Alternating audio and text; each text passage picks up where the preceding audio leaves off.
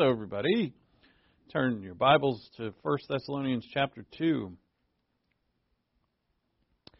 One of the things we're going to see today initially is how we are not to seek our own glory in doing God's work.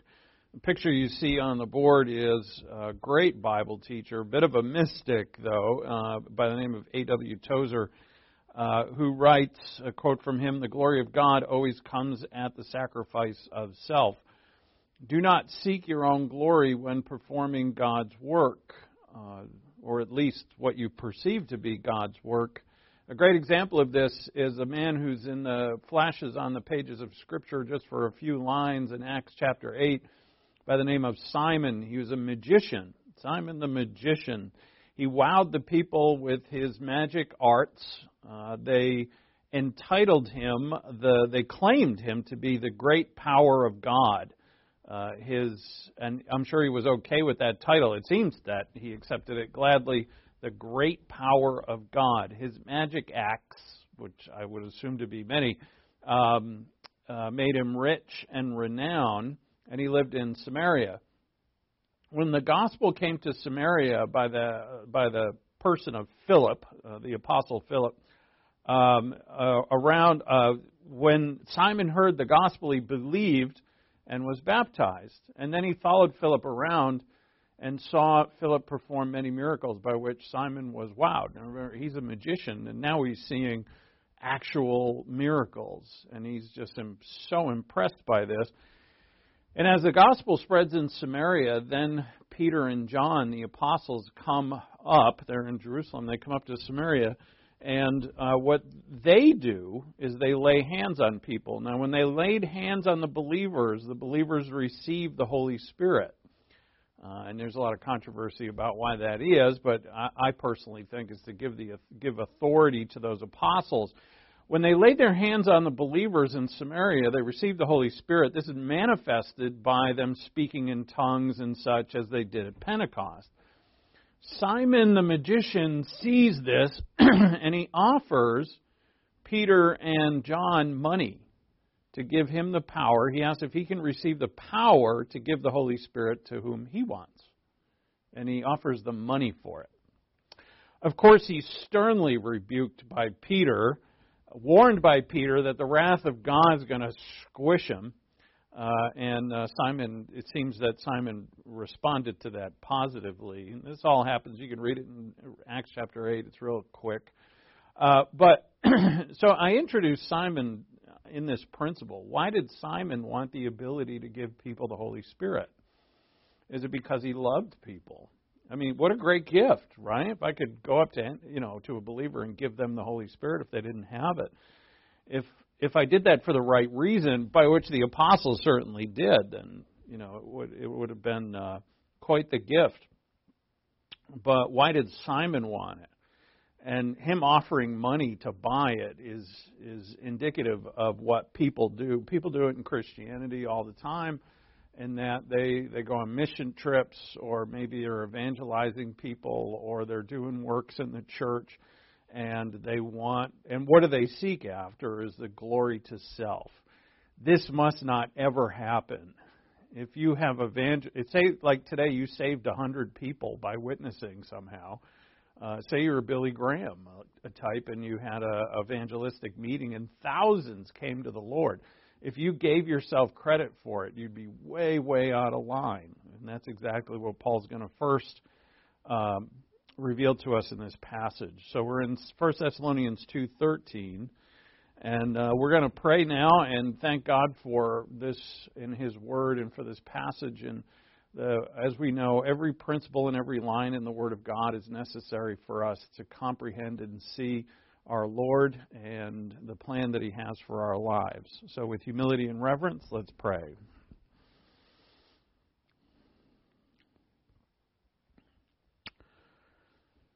Our Father in heaven, thank you for your word, and thank you for this passage. Thank you for this book that you have preserved, meaning not only the Bible, but 1 Thessalonians that we're studying.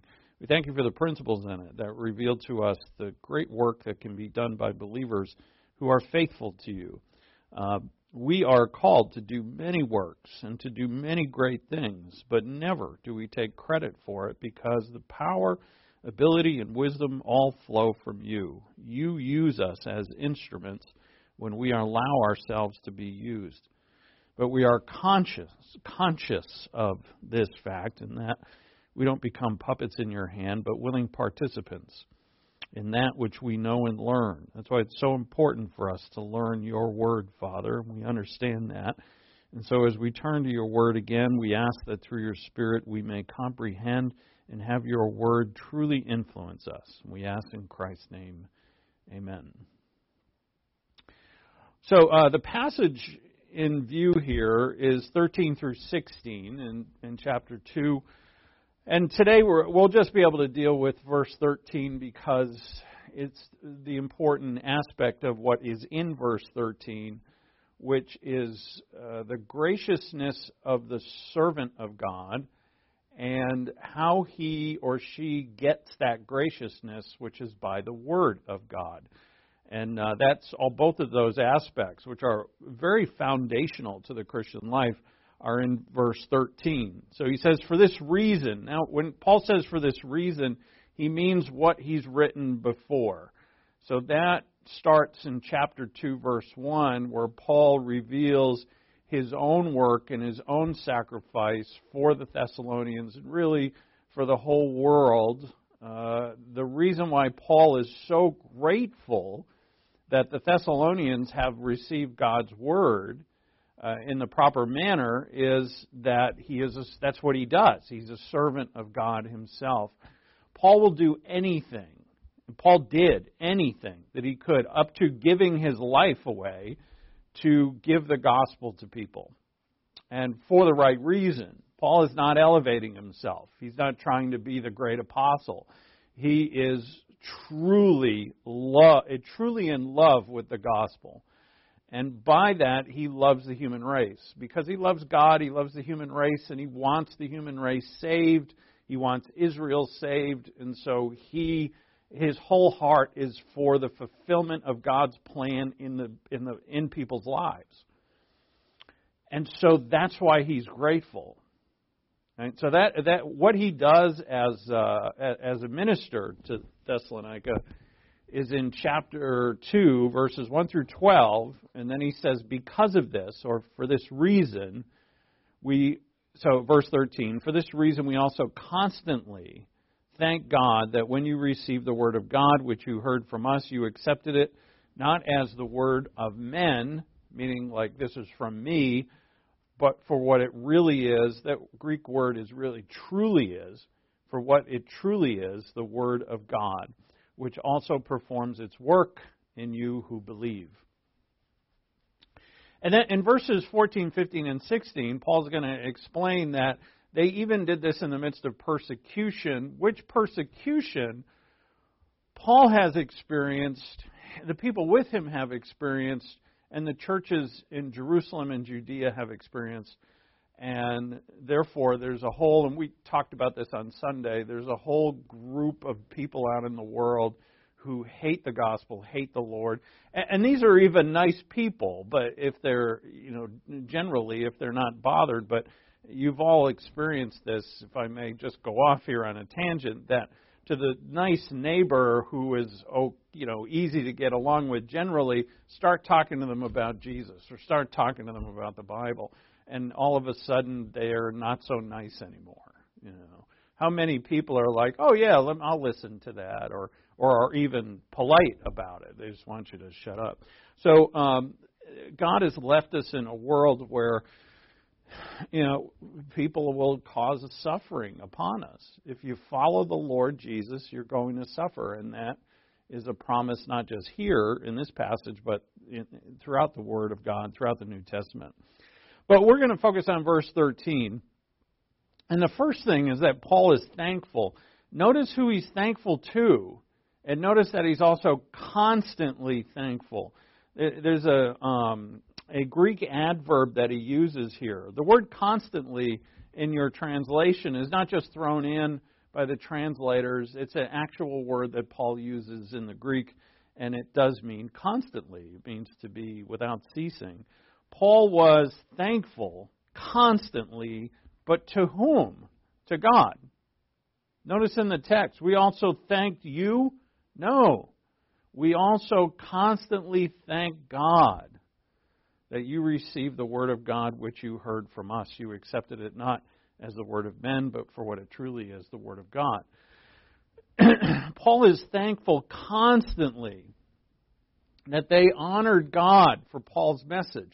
Paul's a fantastic teacher. He must be. Although the Corinthians said he wasn't. They even spread rumors that Paul is kind of hard to listen to. We don't really like him, but I find that hard to believe. Someone who has the passion that Paul has for the truth, he's got to be an excellent teacher of the Word of God. And, he's traveling all over the world. He's traveling all over the Roman Empire to deliver it at the cost of his life.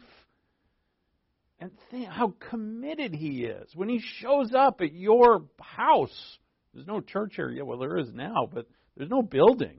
They're underground like we are.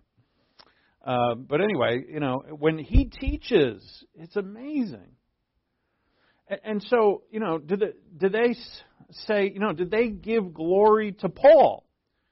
And Paul is so grateful that they didn't. There was a time in Paul's ministry where he was being taken to Rome by ship, and the ship crashed at the island. What was it? I can't remember off the top of my head. But so anyway, Paul he gets on land. He's good, and they built a fire on the seashore. And the people who were there who saw this, Paul reached into the wood, and a serpent, a snake came out. He didn't see it out of the wood pile, bit him on the arm. Everybody said, well, that's it, he's dead. And they assumed that he had, because they're superstitious people, they assumed that Paul committed some crime or he's a murderer. That's why, he got his just deserts by the snake. But Paul didn't die at all. The venom had no effect on him. It was a miracle. So then they praised Paul as a god. They praised him as a god. And, and not only there, but I think it was also in Berea where the people started sacrificing to Paul and Barnabas. They show up and give this message, and the people are like, that is awesome. Let's offer sacrifices to Paul and Barnabas. And they couldn't believe it. They ran to the people and told them to stop. Paul never sought his own glory. I'm sure he was tempted to, like anybody would be. He's a human being. But he never sought it. And perhaps if he did, you don't see it in Scripture. He's a sinner like the rest of us, but so here's what he reveals, and he's sure to reveal this with the word constantly. He puts that in there purposely to tell us that, look, we're always thankful for what? That people respond, yeah, that's true, but really who's he thankful to? He's thankful to God, and what Paul is thankful for is the work of God in people's lives. And that's what jazzes them. Now, think in our world, and sometimes in our own hearts, if we're honest with ourselves, what are we really grateful for? What makes us grateful people and thankful people? Because if you're grateful, you're content. If you're grateful, you're happy. If you're grateful, you're at peace. All of those wonderful things that everybody wants all go together. What are we grateful for?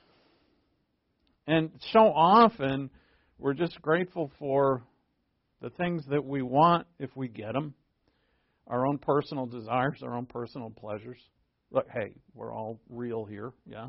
I mean, it happens. You're a sinner, I'm a sinner.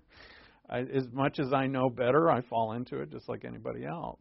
But the Word of God tells us to be constantly thankful or ceaselessly thankful to God. For what? What He's doing. I say, well, I looked at the news site today, and it doesn't look like God's doing anything. I'm a big fan of Trump, but he got arrested. I'm really mad. What is God doing in this world? He's doing mighty things. Always has. What is unfortunate is a lot of Christians, I do mean Christians here, don't see the work of God in this world. And I think personally that's why they can get so wrapped up in current events, politics, and socioeconomic systems and geopolitical maneuvers and all of that's going on all over the world, and they get very uptight and wrapped up in it. And I think because they don't really see the work of God in this world. And say, "Oh my God, look at what's happening. Oh my God, look at this." And God says, "Yeah, no kidding. I'm in charge. Right? I haven't lost control of the world, by the way." So Paul is always, look around. I guess one of the things that Paul is teaching us here is to open your eyes and do this in prayer as well. Look around. Ask God to show you, where are you working in not just my life, but around me. But also ask for what He's doing in your life. Paul is always thankful for the work God is doing in people's lives. And Paul sees that work, and this is a very important point here for today, is that Paul sees the work because he does the work. Paul sees the work of God because he does God's work. Now, it may sound counterintuitive, but even if someone else is doing the work, God's work, God's service in His church to others, I will see that if I myself am one who invests in people's lives as God wants me to, as He wills me to, then I will actually see the work that others do. If I don't, if I'm of the many believers who do not invest in other people's lives and are pretty much self-absorbed, when God works in another person's life, I don't really see it because my eyes are on myself. How do I see the work in others that God is doing if I'm absorbed with my own life? Isn't it interesting that we would have to be commanded to rejoice with those who rejoice and weep with those who weep? We're commanded to do that. And why is that? Because so often people are, and believers included, will be jealous when someone else rejoices. And will put down and kind of ridicule when someone else is weeping. And so if we invest in others, then we actually see the work of God in other people's lives. And that's why Paul sees it. Paul sees it very well because he's someone who does that. He's not self-absorbed. If a believer is absorbed with self in their own life, then that's all they're going to see. Remember when Jesus said, if you give to be noticed, if you pray to be noticed, you will be. And then He said, you have your reward in full. But if in silence, in private, you go with your Father into your inner room, you will be rewarded. And that reward is because, say for instance that, if you're going to be someone who prays legitimately and a lot, you're someone who really does seek after God, and your reward is you're going to find Him.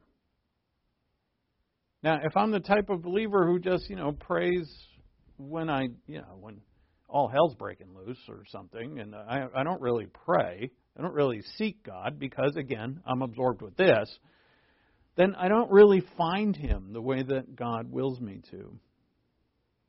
And you have, just like you said, you have your reward in full. You wanted yourself, you got it. The New Testament is full of entreaties and commands to do for others. How many of these are there? I was going to slap a list of them on the board. There's just too many, and I know I'd run out of time for what I want to do. But, we know this. Consider others as more important than yourself. That we're perfectly knit together in Ephesians 4, and we're to supply one another. We're to build up one another in love. We're to instruct one another and serve one another to the building up of the body of Christ, also Ephesians 4. We're to use our spiritual gifts in the service of others. We're to give. We're to forgive, and on and on and on. Multiple throughout the New Testament entreaties and commands to do for others, consider others, comfort others, exhort others, serve others, and invest in others. God has created, therefore, something special in the body of Christ. What are we? Well, the Scripture says that we're a kingdom of priests. The Scripture says that we're brothers and sisters in the body of whom the head is Jesus Christ. The Scripture says that we're the royal family of God and that we bear God's name. And it's, therefore, He is working in each one of us the manifest result of what it means, what will occur when we supply one another with what each needs. And again, our drive here, just like Paul said just before this, in verse 12, 1 Thessalonians 2:12, is we want others to walk in a manner worthy of God. That's why He did all that He did. So that they and all others that He could minister to would find the way to walk in a manner worthy or to live in a manner worthy of God.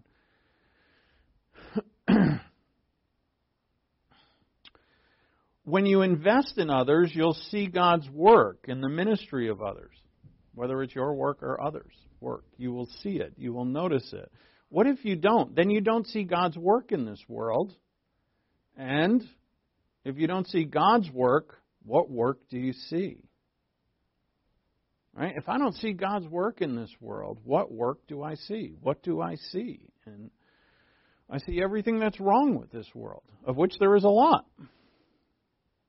I see everything that could be better, of which is almost endless, isn't it? I was talking to someone today about he runs a business and needs workers to do certain things. When I was down in Houston, I talked to someone who you all know who runs a business and can't get workers. He even had interviews set up, and the people didn't even show. They didn't even show up for their job interview. What is that? And the other guy I talked to today said, even if I do get someone who wants the job, they want like an exorbitant amount of money, and like only work 3 days a week, probably work from home.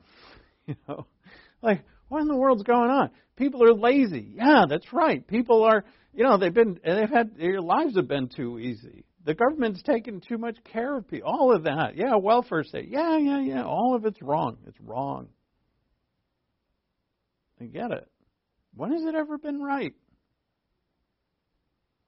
You can find some history book that tells you when the utopia was found and everybody lived in it, or when everything just worked so well in societies, and it never has happened.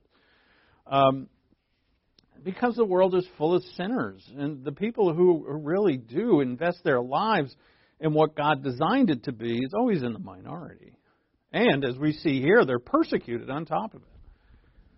And so not much gets done that's in terms of the right way in the kingdoms of the earth. It seemed right that God would want it that way. As if any human kingdom would work out and remotely resembling what God's kingdom is going to be, which is perfect peace. So, either God is working in this world, or He's just ignored it, waiting for it to either destroy itself or when He returns.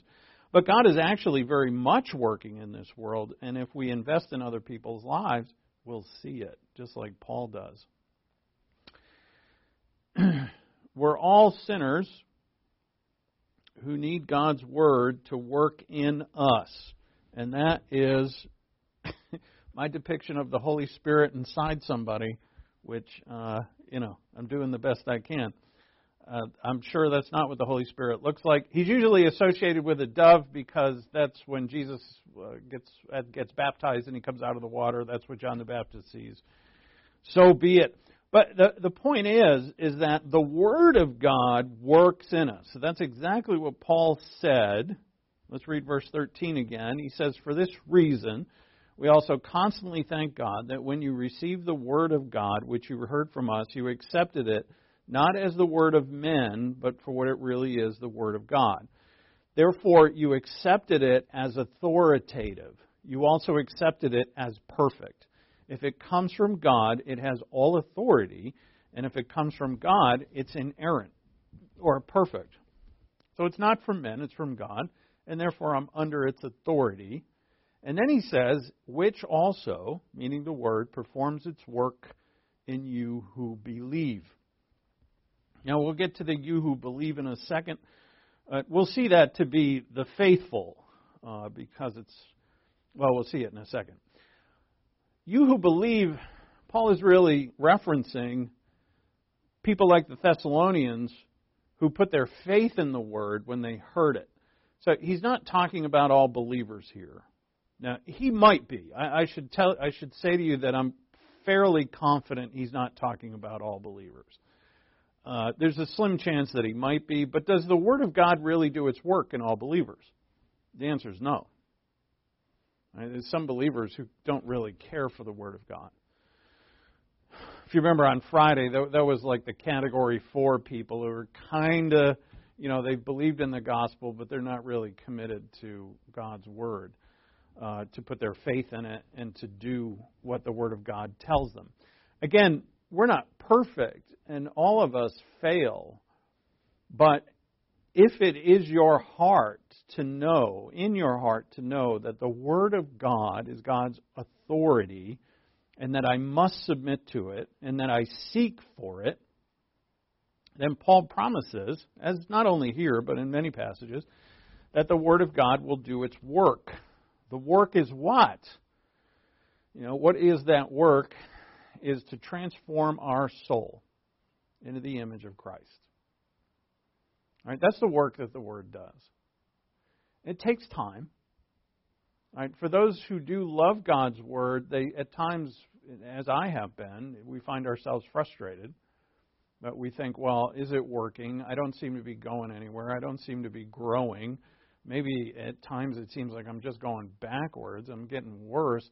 And, is all of that true? The answer is no. If you love God's Word and you see it for what it is, as what Paul says here, from God, then the promise is that it will work in you. The Word of God is alive and powerful. It works. It does its work. It's God's mind. And so if it's in you and you believe it and you love it, it's changing you. And so we got to be patient.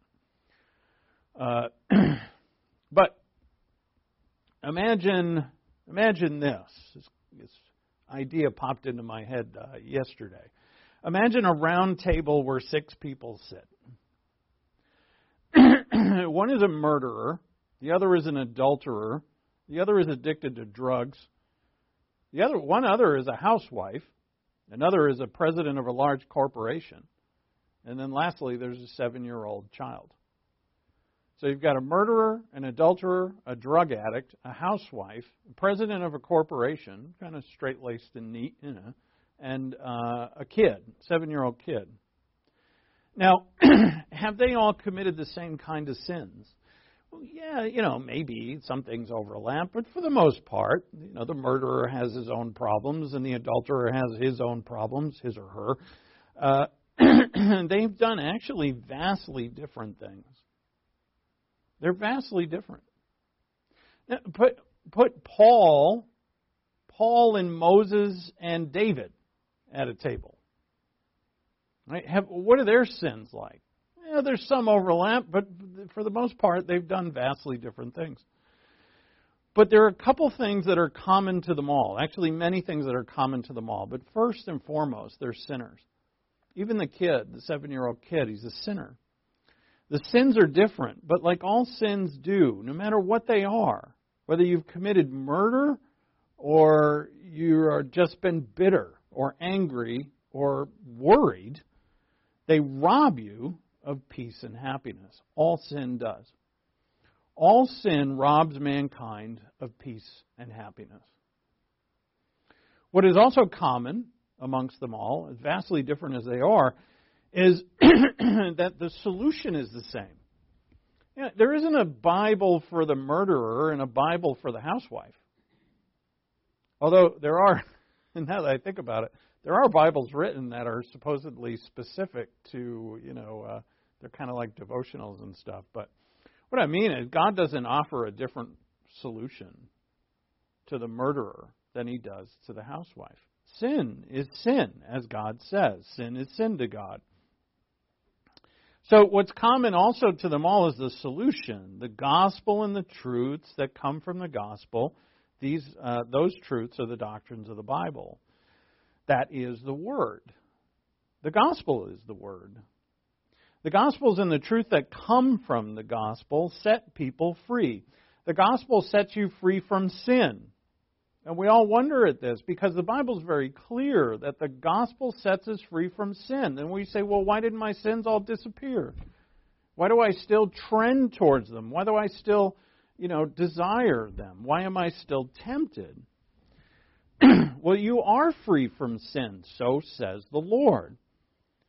But the truths of Scripture, if they're acted upon, enable you to let go of the past, of your sinfulness that you've grown accustomed to.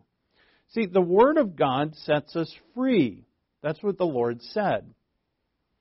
I give you the Word, and the Word of God will set you free, meaning to believers. The gospel set me free from sin, but I now have to let go of it. It's not... See, the murderer isn't addicted to murder. Just like the drug addict, actually, if he becomes a believer, is not an addict for his life. The addict becomes a child of God. But the addict has to let go. And like all people are addicted to something. All of us have weaknesses in certain areas. See, when we're saved, the gospel sets us free from it. But the Word of God has got to set us free from what we're holding on to. And that's what it does. It truly does. And it may take a while. The murderer is set free from his anger. Say, for instance, the murderer has an anger problem. The murderer is set free. At the moment of salvation, he's set free from his anger, but he must let it go. He's got to let it go and let the Word of God have its perfect result to wash his soul. The same is true for the addict. What are the sins of the housewife? I don't know. But she's got them. We're all sinners. And salvation sets us free.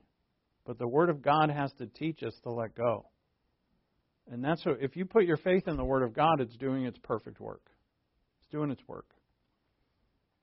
You will find victory. Some people, they get frustrated with it. They get into the Word of God for a while. They think it's working, and then they leave it when they don't see like overnight results. And I think that's a test from God. We stick with God's Word. Why? Because it's doing everything for me. No, not that. Because it actually is, but you're not going to notice it all the time. I wonder, God does actually work all this out for us in that He says, this Word is from me. So what does that mean? I am accountable to it, not just for the rest of my life, but for all of eternity. I mean, if it's the mind of Christ, and it is, if the Word of God is, in the beginning was the Word was God, right? Then I'm accountable to it. I can't leave it. I must know it. I must submit to it. Even when it doesn't look like at times it's actually doing anything. I have to stick with it. So, at salvation, the prison... See, when you're born into this world, you're born into a prison. The prison is sin and death.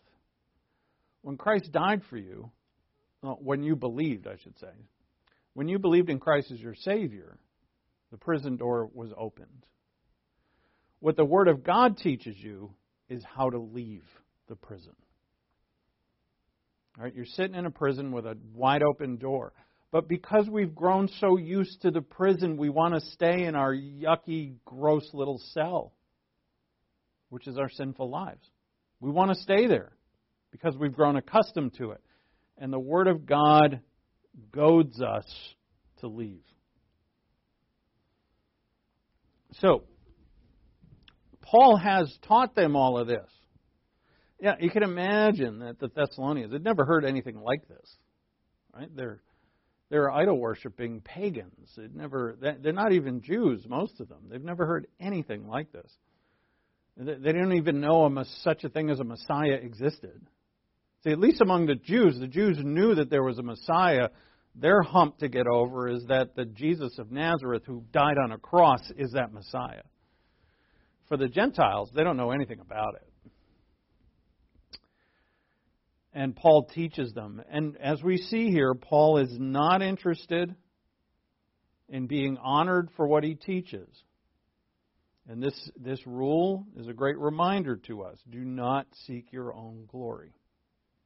When you do God's work, even when you study God's Word, when you pray. The first person who ever revealed to me that when you pray, Dietrich Bonhoeffer in his Cost of Discipleship, his book, which is his main work that he's known for. He talks about how when you pray, you can actually kind of have an outer body experience where you're looking at yourself praying and you're proud of yourself for praying so well. You know, your vocabulary is great and it's smooth and you're praying, right? You're praying for others. Aren't you awesome? And you're actually admiring yourself for praying. I never thought of that concept. But then as soon as I read it, I was like, it makes perfect sense. We must be very careful. And that's why God teaches us all the time. Who gets the glory? In 1,000 different ways he says it. That all glory goes to him. That is the rule. For instance, Colossians 3:4. I went right to this verse because we just exegeted it in my Greek class. And because of that, I know the word revealed here is future passive. And what passive means is that I don't glorify myself. Passive means I receive what the verb says, the action of the verb. So in a passive voice, I am glorified. I don't glory self. And this is true throughout the Scripture. Colossians 3:4 talks about our return with Christ at the second coming. When Christ, who is our life, is revealed, and the context shows clearly that it's the second coming of Christ, then you also will be revealed with him in glory. Right? So it's not that I say, well, here's Christ coming back and I'm up in heaven with him, and I go, all right, everybody out of my way, I'm going back with Christ. No, everything is done for us. You're glorified. You are revealed by God. You know, you're revealed as what? You're in Christ in a resurrection body, in glory. Where'd that all come from? Certainly not us. Think about that. That's the truth. Future passive, you will be revealed. Every time God talks about our glory, it's always in the passive voice. We receive it. Let's go to 1 Corinthians 2. We always have the Corinthians to thank for showing us how not to do things. I do appreciate them for that. Look at 1 Corinthians 2:1.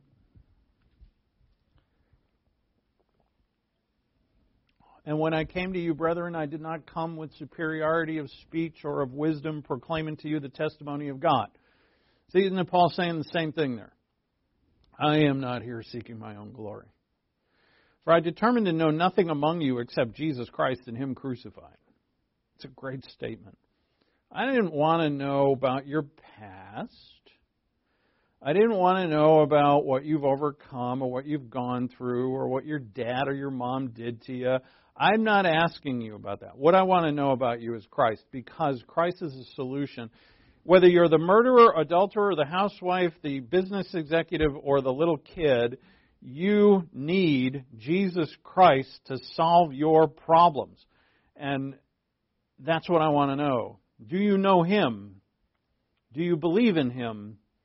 Here's his gospel. Here's his good news. Now, do you know who he is? Do you know what he is? I determined to know nothing among you except Jesus Christ and him crucified. Then he says, I was with you in weakness and in fear and in much trembling. And my message and my preaching were not in persuasive words of wisdom, but in demonstration of the Spirit and of power, so that your faith would not rest on the wisdom of men, but on the power of God. Same as he's saying in Thessalonians. The gospel is not from men, it is from God. The truth, the word of God, is not from men, it is from God. So we see here that you and I, even if we're the great apostle Paul or any of the others who were with him, like Silas, Apollos, Timothy, Epaphroditus, any of these other great men of God, and others are great women of God, You and I are nothing. We must always remember that. And rejoice in it. I am nothing. Right? It puts all the onus and the burden upon God. Only the Lord Jesus Christ is anything. Only God saves. Only God gives good things. And of course, this doesn't mean that we don't do anything or that we're not smart or wise or intelligent. It just means that what we do, and we do a lot, is we do so with God's Word and God's Spirit. We live by Him. We live in Him. So look at chapter 3, verse 5. Because as we know, the Corinthians had all these wonderful ministers. Right? They got Paul, they got Apollos, they got Peter who came, and they have all of these wonderful people who ministered to them. And instead of accepting, like, what Peter's going to teach differently than Paul. And instead of accepting each one as the work of God, what did the Corinthians do? Some of them said, Peter, he's a much better teacher than Paul. Others of them said, are you out of your mind?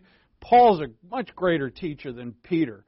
And we'll go to the Peter side. The Peter side is Peter was with the Lord. Paul was never with the Lord. Paul only saw the resurrected Lord.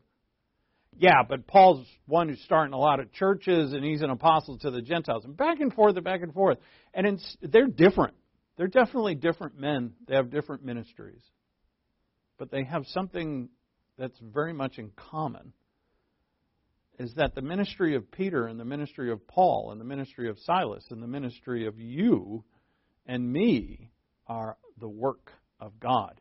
Do we see it in one another?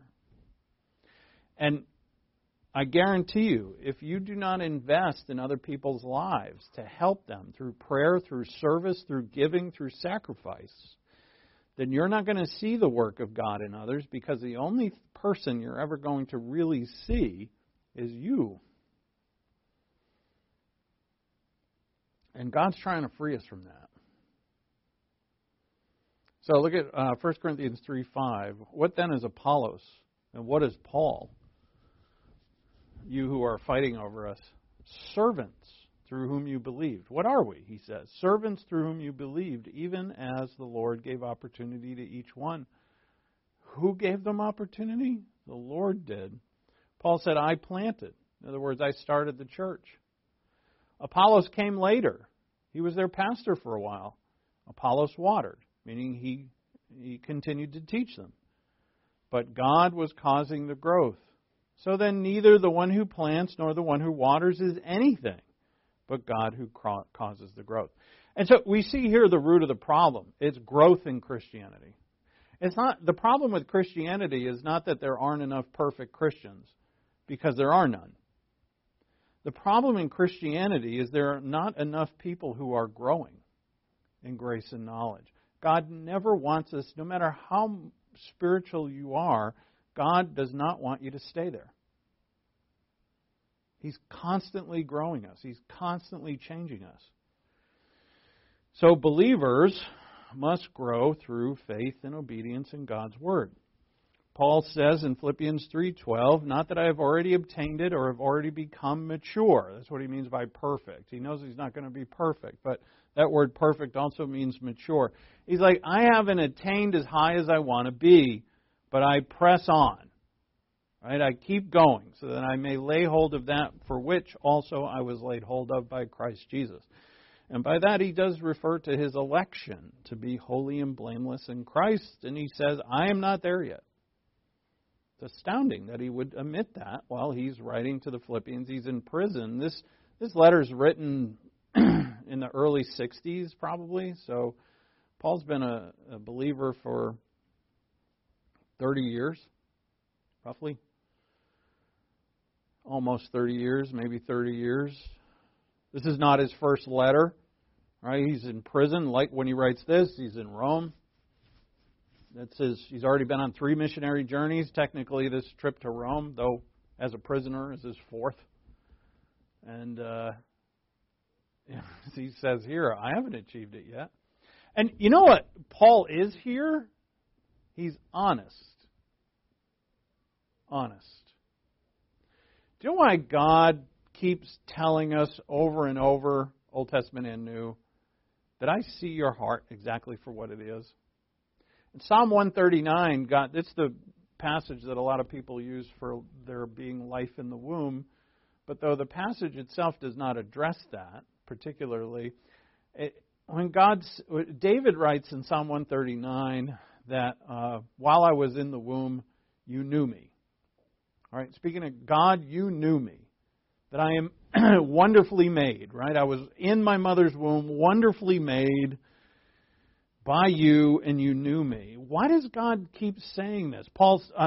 David says in that very psalm, when I sit down and I get up, you know it. Right? What is that? Is God very much interested in when you sit down and when you stand up? But what is I keep calling him Paul. What is David saying here?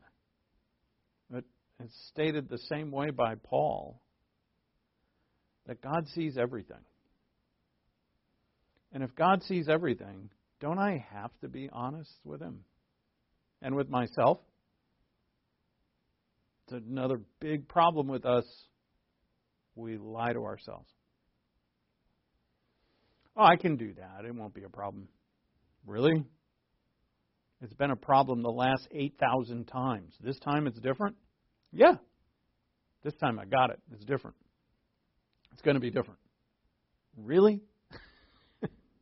Now, to someone outside of us, look, I am so guilty of this, it's ridiculous. I could tell you story upon story, but that's not why I'm here.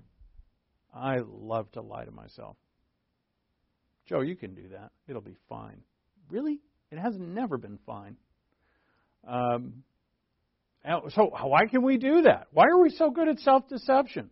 Because we're sinners. We're dumb. But what makes us not dumb is the Word of God that we accept as the authority of God. And when we do that, we'll actually find ourselves serving others, as Paul says. I'm thankful to God that you Thessalonians have received the Word of God as it is from God, rightly so. I'm thankful to Him. You see, when God changes you from yourself and you walk out of that prison and boldly say, I am sick and tired of that stupid prison, and I want the fresh air. I am done with that old life. And God has as many ways of, whether it's discipline and warning and more discipline and more pain and more warning, and God is patient, patient, patient. And then you'll be changed. And you'll be thankful. You'll be a thankful person. Thankful for everything. Everything. So the Word of God is what we're after here. And the Word of God is the seed. So let's look at it quick. We got like a few minutes left. Go to Luke 8. That's my barren land and my fruitful picture, which is an apple orchard. It's good-looking apples. We're told to bear fruit, as we know. But in the parable of the sower, in Luke 8, we're going to look at just Luke 8:11. We see first, in verse 11, now the parable is this. This is Jesus explaining the parable of the sower. The seed is the Word of God. All right, so that's super clear. Now, the seed, therefore, is perfect. Can it change? No, it's eternal. Right? So the seed is the Word of God, but where the seed is planted, what makes the difference in this parable. So those, verse 12, those beside the road are those who have heard, and the devil comes and takes away the word from their heart so that they will not believe and be saved. So they heard, they rejoiced in the gospel, but they didn't believe it. Those on the rocky soil are those who, when they hear, receive the word with joy and have no firm root. They believe for a while, but in time of temptation they fall away. So the temptation pulls them away. So does that mean they stick with the Word of God? No, they stuck with it for a little while, but temptation came in and they were drawn away. They've left. It doesn't mean they can't return, of course. But, I'm getting too... This is what you have to be careful about with parables. You can't get too detailed with them because you can find yourself in false doctrinal ground. To use a pun that works with parable of the sower. Anyway, there's one main idea to a parable, and you want to stick with that. Then in verse 14, the seed which fell among the thorns, these are the ones who have heard, and as they go on their way, they're choked with worries and riches and pleasures of this life and bring no fruit to maturity. So the Word of God, they were into it, but then, if you're worried about things, you're not putting your faith in the Word of God. If you're seeking riches, you're certainly not seeking God. If you're seeking pleasures, not that there's anything wrong with riches or pleasures, but if that's what you seek as your top priority, then you're not seeking God. And if you're not seeking God, you're not seeking His Word. And that means there's no fruit. So, then lastly, but the seed in the good soil. These are the ones who have heard the Word, and in an honest and good heart, hold it fast. Right? Hold on to it. Why would you hold on to it? Because you know what it is. It's from God. It has authority. It is the most valuable thing in this world. And bear fruit with perseverance. So what is the believer here? The seed is the Word of God, but the believer is the type of soil.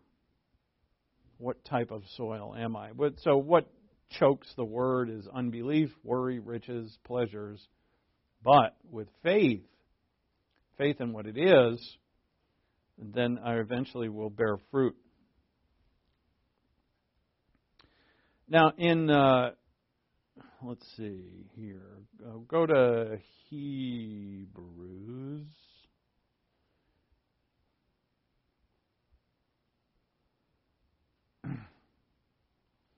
Now, the very last part of 1 Thessalonians 2:13, I'll just read it again. I don't know why I think I'm saving time by not having you turn there. It doesn't take that long. But 1 Thessalonians 2:13 says, "For this reason we also constantly thank God that when you received the Word of God, which you heard from us, you accepted it not as the word of men, but for what it really is, the Word of God, which also performs its work in you who believe." This in you who believe is a present participle. Now, the present participle in this context probably means, you can't say for sure, but it probably means that the sentence structure plus the context makes it somewhat sure, is that he's talking about those who continue to believe. That's a present tense generally has this aspect of continuance, that these are believers who continue to put their faith in the Word of God. In other words, they're not, like Jesus said here, temptation draws them away from the Word of God. Worries and riches and pleasures, that doesn't draw them away. But they actually hold it fast. And that's likely what Paul is referring to here. The Thessalonians, plus the context seems to point it that way, at the present tense would mean that they continually put their faith in it. So every time you hear God's Word or read God's Word, your faith is going into it. Even the same passage you've already known and studied, your faith is going into it. You're learning new things about it because it's alive and powerful. We've all experienced that. So I found this quote from Charles Spurgeon, along with this picture, which is hard to see there, but he writes, "By perseverance the snail reached the ark." Now, I don't know if there were snails on the ark, but it's a great little quote. Charles Spurgeon was a thoroughly well-known and popular preacher in England. I'm thinking 1800s, early 1800s, around there. I should know that, but I don't. And so this is faithful to the Word. It reaps its benefits. And that's why I dig the picture of the snail. Because, man, it seems like it takes forever sometimes. For us, forever is 10 years, 20 years. We think, man, that's a long time. And you tell your neighbors and your family that, your church gathers 4 times a week, teaches an hour, a whole hour. I can't go less. I'm sorry, I just can't do it. A whole hour. I try sometimes. I go for like 55 minutes or 50 minutes, and I never do it. Like, what is wrong with you? Are you just dumb? Are you slow? That's why you need to learn it so much. Yeah, yeah. At least we know it, right? Yeah, I'm a wicked dirtbag, and I'm an idiot, so I need it a lot. Absolutely. Right, but that is, I mean, from where do you communicate with God?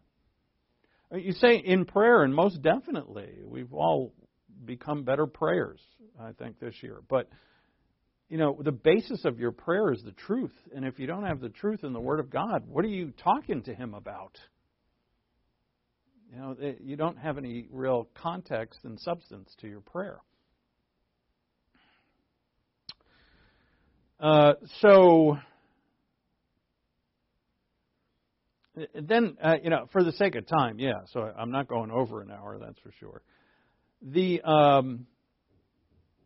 I'll get to this tomorrow, but this passage in Hebrews 4, since you're there, you're in Hebrews 4, look at verse 1, it says, "Therefore let us fear, while the promise remains of entering His rest, any one of you should seem to come short of it." And the reference is to the Exodus generation. And what was their problem in the wilderness? They had no faith. They wouldn't believe. And so so it says, for indeed we have had good news preached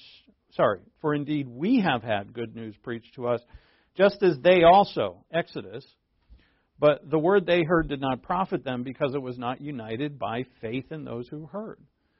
So as Paul said, the Word of God does its work in you, in 1 Thessalonians 2:13. The Word of God does its work in you who believe.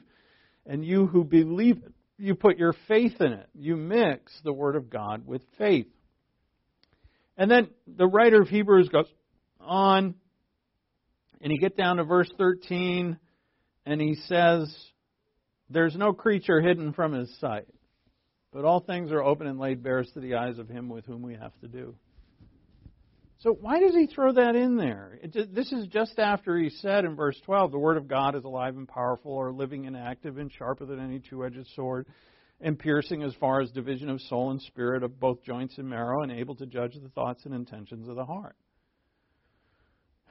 So the Word of God sees us thoroughly, down deeply, but also God sees us.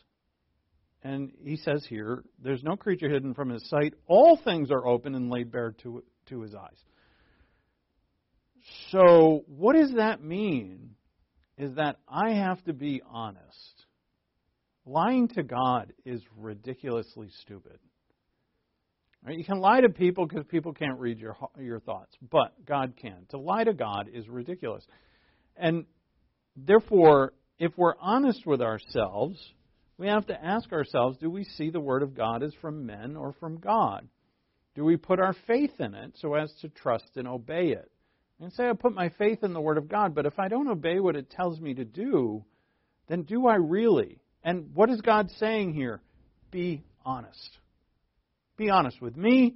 Be honest with yourself. Is 1 Thessalonians 2:13 true about you and me as it was for the Thessalonians? Do I see the Word of God as from God? Because if I don't, if I'm not honest with myself, my whole life could go by and I'm just settling for something far, far, far less. It's so much less.